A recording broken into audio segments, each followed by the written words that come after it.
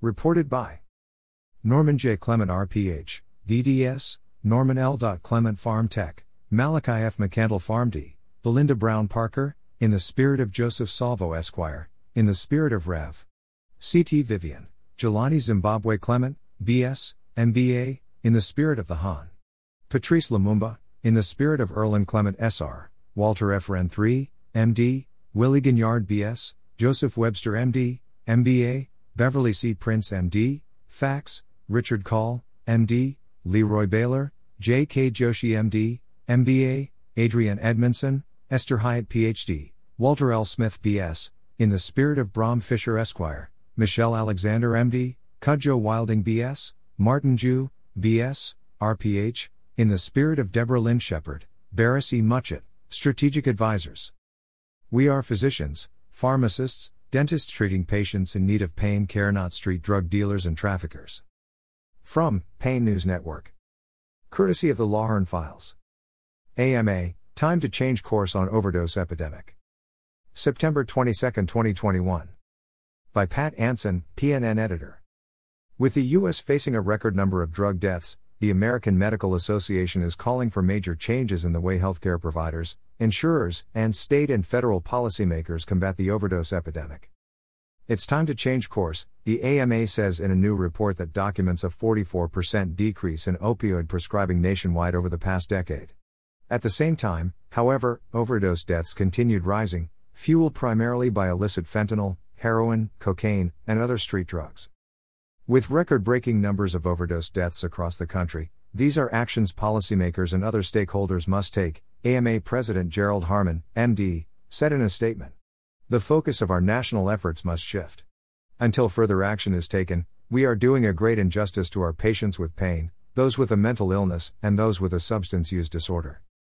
The AMA report calls for the CDC to restore compassionate care for patients with pain by rescinding arbitrary thresholds for opioid doses recommended in the agency's 2016 prescribing guideline.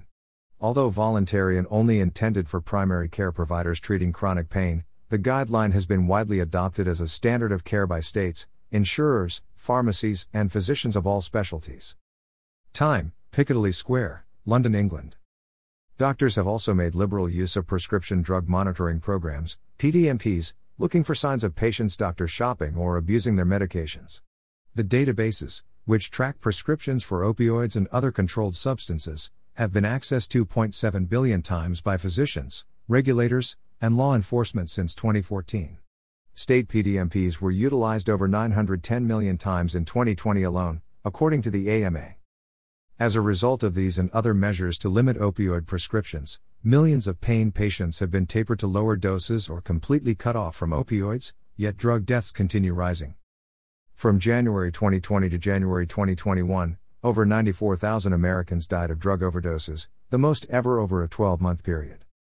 A recent study by the Reason Foundation found that PDMPs may be making the opioid crisis worse by forcing legitimate patients to turn to street drugs because they lost access to pain medication. Source: AMA.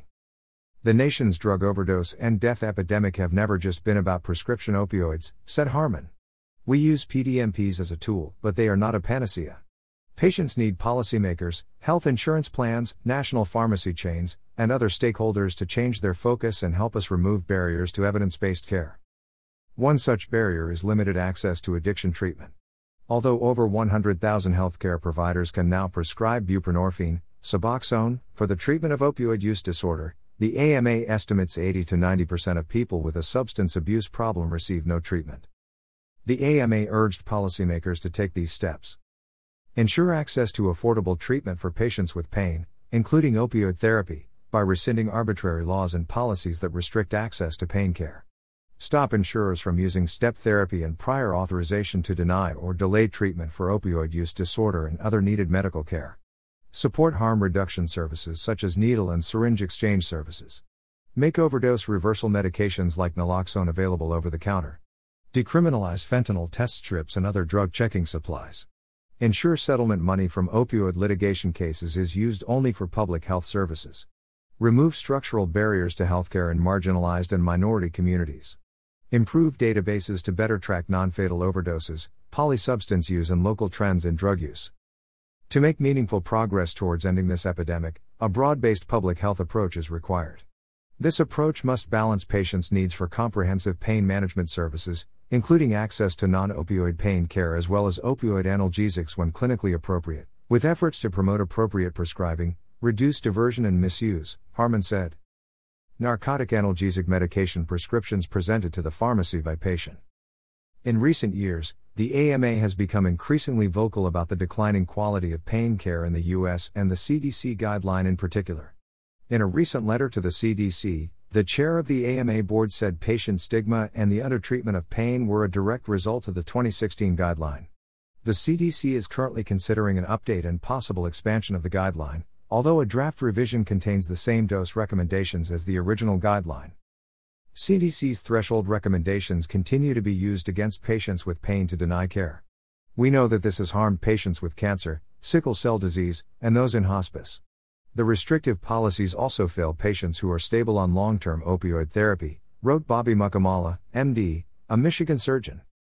The AMA's opposition to the guideline drew a rebuke from the anti-opioid activist group Physicians for Responsible Opioid Prescribing, PROP. In a February letter to the AMA, PROP's board said opioid prescribing for pain was still problematic and a common gateway to illicit opioid use. The letter also said that opioid medication should only be used for short-term acute pain and end-of-life care. Thank you, Pat. Your writing this article could not be more timely. For now, you are within. You are within thenorms.com, Wynton Marsalis Concerto for Trumpet and Two Oboes, 1984. The Norms.